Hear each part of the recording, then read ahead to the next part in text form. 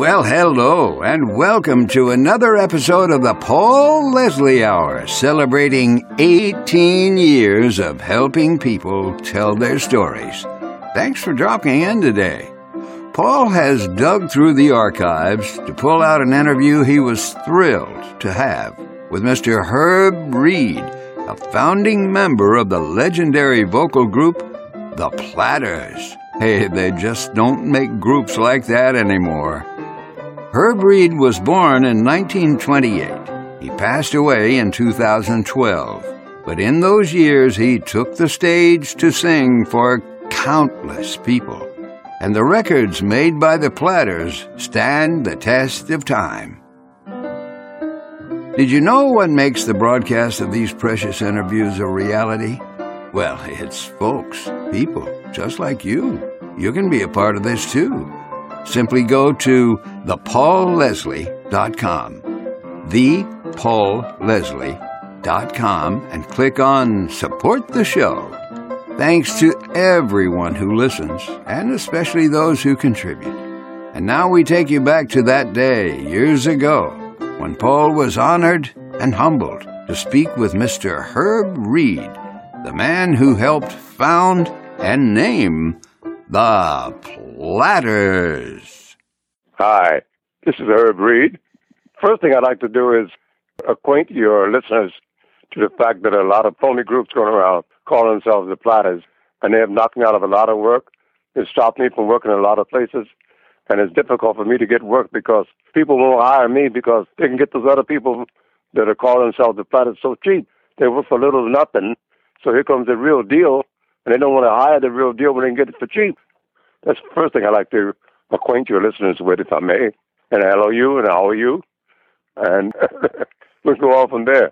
That's right. Ladies and gentlemen, you are listening to The Real Deal. This is Mr. Herb Reed, and it is with great pleasure that we're welcoming him.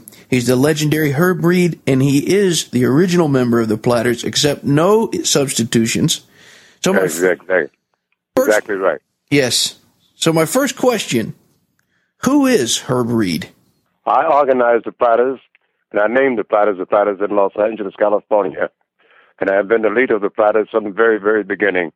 And I've been working out here all over the world from the very beginning. I never retired. And so what happens is that we became so popular, the name is so popular that the demand was so great, you couldn't meet all the demand, so phony groups popped up calling themselves the Platters. That is what has happened. Tell all the listeners out there, what was life like growing up for you? Oh, terrible. America was a terrible place back then, you know. You couldn't go any place, you couldn't eat any place, you couldn't stay at no hotels, you couldn't stay at no motels. You didn't know if you could eat in this restaurant or that restaurant, so it was always a guessing game, and you had to have scouts to find out where you could eat or where you could sleep or where you could go, things of that nature. And very few taxi cabs would pick you up in the big cities and things like that. It was a terrible place back in those days. There was nothing fun about being a star back then. I've read that in many books. I wasn't alive. I was born in the 80s.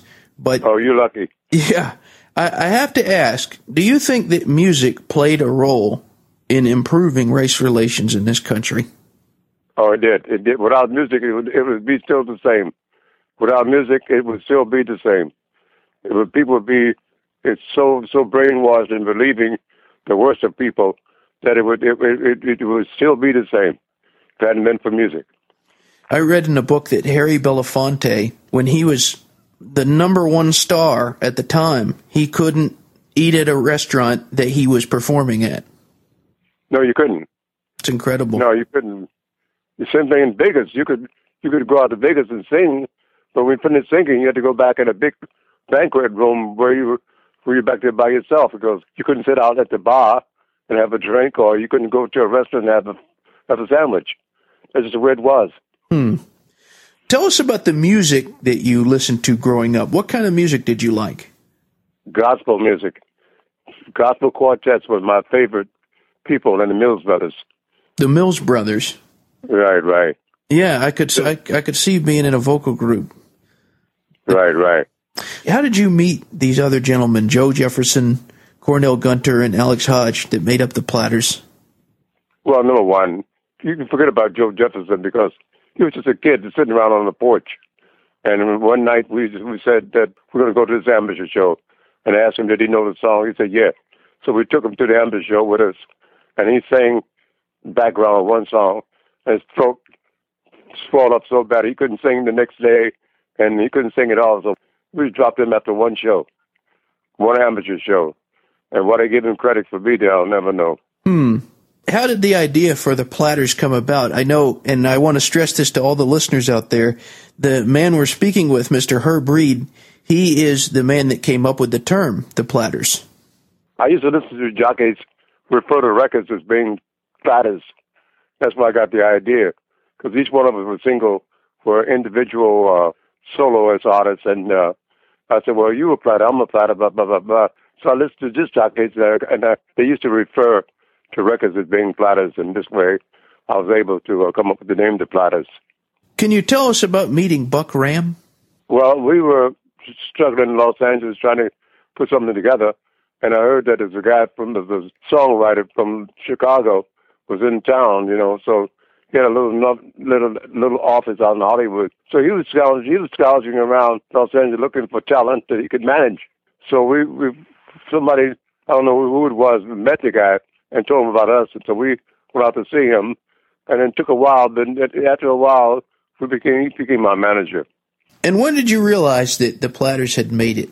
You never knew. I never knew that. All of a sudden, people wanted our autographs and things like that, et cetera, et cetera. But, in those days, like we said, with all the prejudice and things like that, you never know if you made it or not. You could stay at a warm hotel that was not a hotel, but a rooming house. You could get a car maybe once every 3 years, something like that. But you never felt like it made it. Never. You never felt like it really made it. I'm being honest with you. You never felt like it made it. Never. Can you tell us about the experience of making a record for the first time? The first time, we didn't have no idea what the hell we were doing.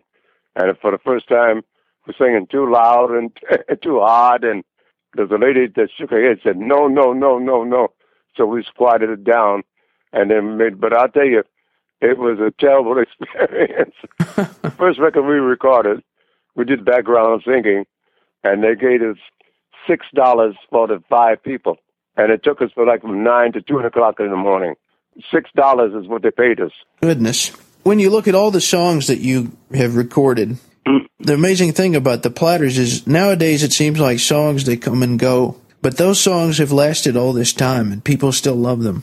Do you have a favorite song that was recorded?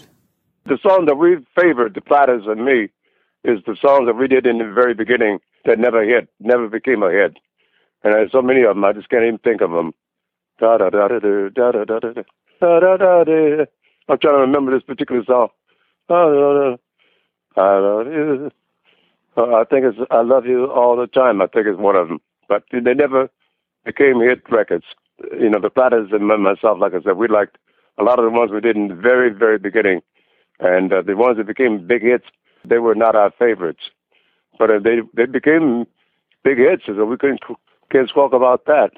Now, about the other vocal groups of the time, did you fraternize with them at the time? Oh, sure. Everybody hung out together. We were all friends at the time. Everybody was good friends at the time. We liked each other. We liked each other's records. We liked each other's company. And if you want to meet somebody, you met them in New York. You have lunch together and you talk together and you tell each other about the latest recording and things of this nature. Oh, yeah, we liked each other. We hung out together. Do you keep in touch with any of the musicians from that era? Singers and people like that from the era, you said? Yes, sir. We still work together. We still do these big shows together. Once every 2 years, sometimes, once every 2 years we all get together. And they put on these big oldie but goodie shows. Everybody. I just got to working a couple of, what was it, 3 weeks ago? No, 4 weeks ago with the Shirelles, Shirley and the Shirelles, and the Lion Sleeps Tonight. You know what I'm talking about?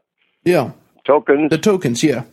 I was working with what you call I can't think of the name. It's the orchestra of. But anyhow, I work with these people a lot. But once every 3 years, they put on big rock and roll shows, and we all get together and do these shows. It's a lot of fun, man. It's a lot of pleasure. What is it you think of the music business today? Today, it really don't mean anything. I mean, what songs have you heard today that's going to last 20, 30 years? I can't think of any. That answers your question, doesn't it? Yeah. Where are the songs? Right. You know, really, truthfully, looks like everybody wants to be a rock star. You know, that shocks me. Everybody wants to play loud guitars and bass and drums. Nobody wants to sing beautiful anymore. You know, it's just amazing. That's just where it is. When you look back at your life, and not just your music, but your life, what are you most proud of? What am I proud of? I'm proud I never did anybody any harm. You know, I never took advantage of anybody, and I never did anything to hurt anybody, deliberately, never. I'm very proud of that. Yes, you should be. In the music business, who are you most proud to work with? To work with? Yes. To be honest with you, I was so in awe that I couldn't keep my mouth shut. It was Jimmy Ricks of Jimmy Ricks and the Ravens, because he's the one who started me to singing. I heard his voice, and I could imitate it, and I started imitating his voice, and people encouraged me to sing. And I thought they was jiving me, but anyhow, I started trying to sing like him, and I started doing amateur shows, started winning first prize because I could sing like him. And I had the pleasure of working with him in Washington, D.C. a long time ago. And I was in awe being in the same dressing room with Jimmy Ricks. You know, he was the greatest. What is it you like about music? What did I like about music? I like the fact that it makes you feel good, actually. The fact is that it gives you a good, clean feeling, especially when it brings back the memories that are great memories. I just like being a part of it. I really do. I mean, I think it's coming from your side that I can be getting that. I can hear you less and less. Okay. I think it's coming from your area.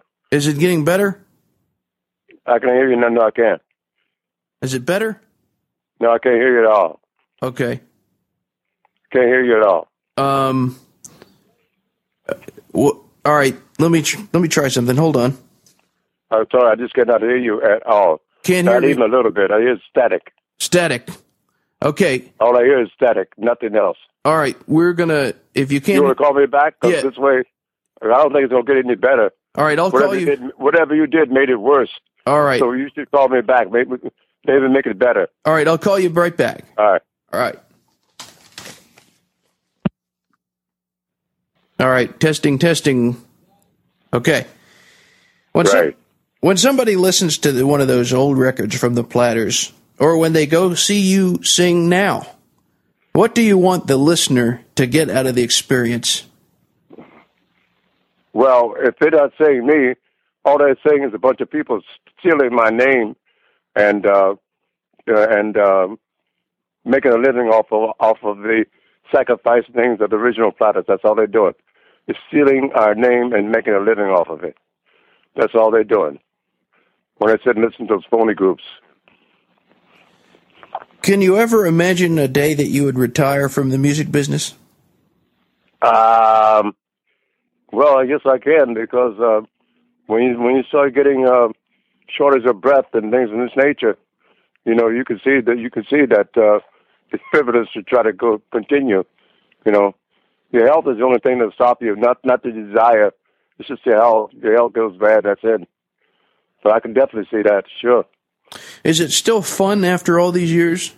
Oh, it's fun, and really a lot of fun traveling to a lot of different places and places you've been before, and meeting people that you've used to work with before, plus just seeing hotels, motels, places that you've stayed at before, seeing how the country has changed. Oh, it's beautiful. It's still wonderful being able to travel, you know, and see these things. It really is very beautiful. Out of all the places that you played around the world, what is your favorite place that you've ever been? Poland. Poland? Right. Why Poland? Poland's the greatest audience in the entire world for entertainers. Poland is the greatest place in the world for entertainers. Interesting. I'd never heard that before. Well, very few people have been to Poland. But Poland is the greatest of all. I have two final questions before we go. What is your all-time favorite meal? Meal? Yes. Some two brothers in Atlanta, Georgia, that are famous for their barbecue. That's one. Oh, wait, it's in Atlanta. In Atlanta, Georgia. Well, that's our town, so tell everybody, what place is it? Can you remember? What's it again? What place in Atlanta? It's a barbecue place. I can't think of the name of it, but that's what it is. You asked me my favorite all-time meals, right? Yeah. And I told you a barbecue place in Atlanta, Georgia. And there was a soul food restaurant in Los Angeles, California. It's not there anymore. It was all for meatloaf, mashed potatoes, and cornbread. God almighty, man, you haven't tasted anything till you taste things like that.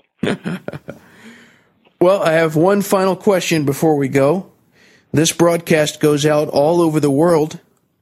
What would you like to say to all those people that are listening in? I would like to thank you, after all these years, for buying our recordings, for requesting our recordings on the radio, and for coming out to see us whenever you could. I'd like to thank you so very, very much for being so very, very nice to us in person. I met a lot of you, but a lot I would love to meet again before I go. And thank you so very much. Ladies and gentlemen, Mr. Herb Reed, the original Platter. Thank you so much for doing this interview. Man, you gave me a lot of time to thank the people. Thank you. I got to thank you because you keep us alive, man. You know, you guys like you keep me alive, man. Thank you. Thank you for stopping by today. If you enjoyed our program, consider telling a friend about it. The Paul Leslie Hour is made possible through people just like you. So you want to keep the show going, right? Go to thepaulleslie.com. That's thepaulleslie.com. Click on Support the Show. And thanks to everyone who contributes. Performance of the intro music is courtesy of John Primorano, The Entertainer, written by Scott Joplin. End credit theme music is courtesy of John Primorano, the traditional song Corina, Corina. Your announcer is Dan Gold. Hey, that's me. The show is hosted and produced by Paul Leslie.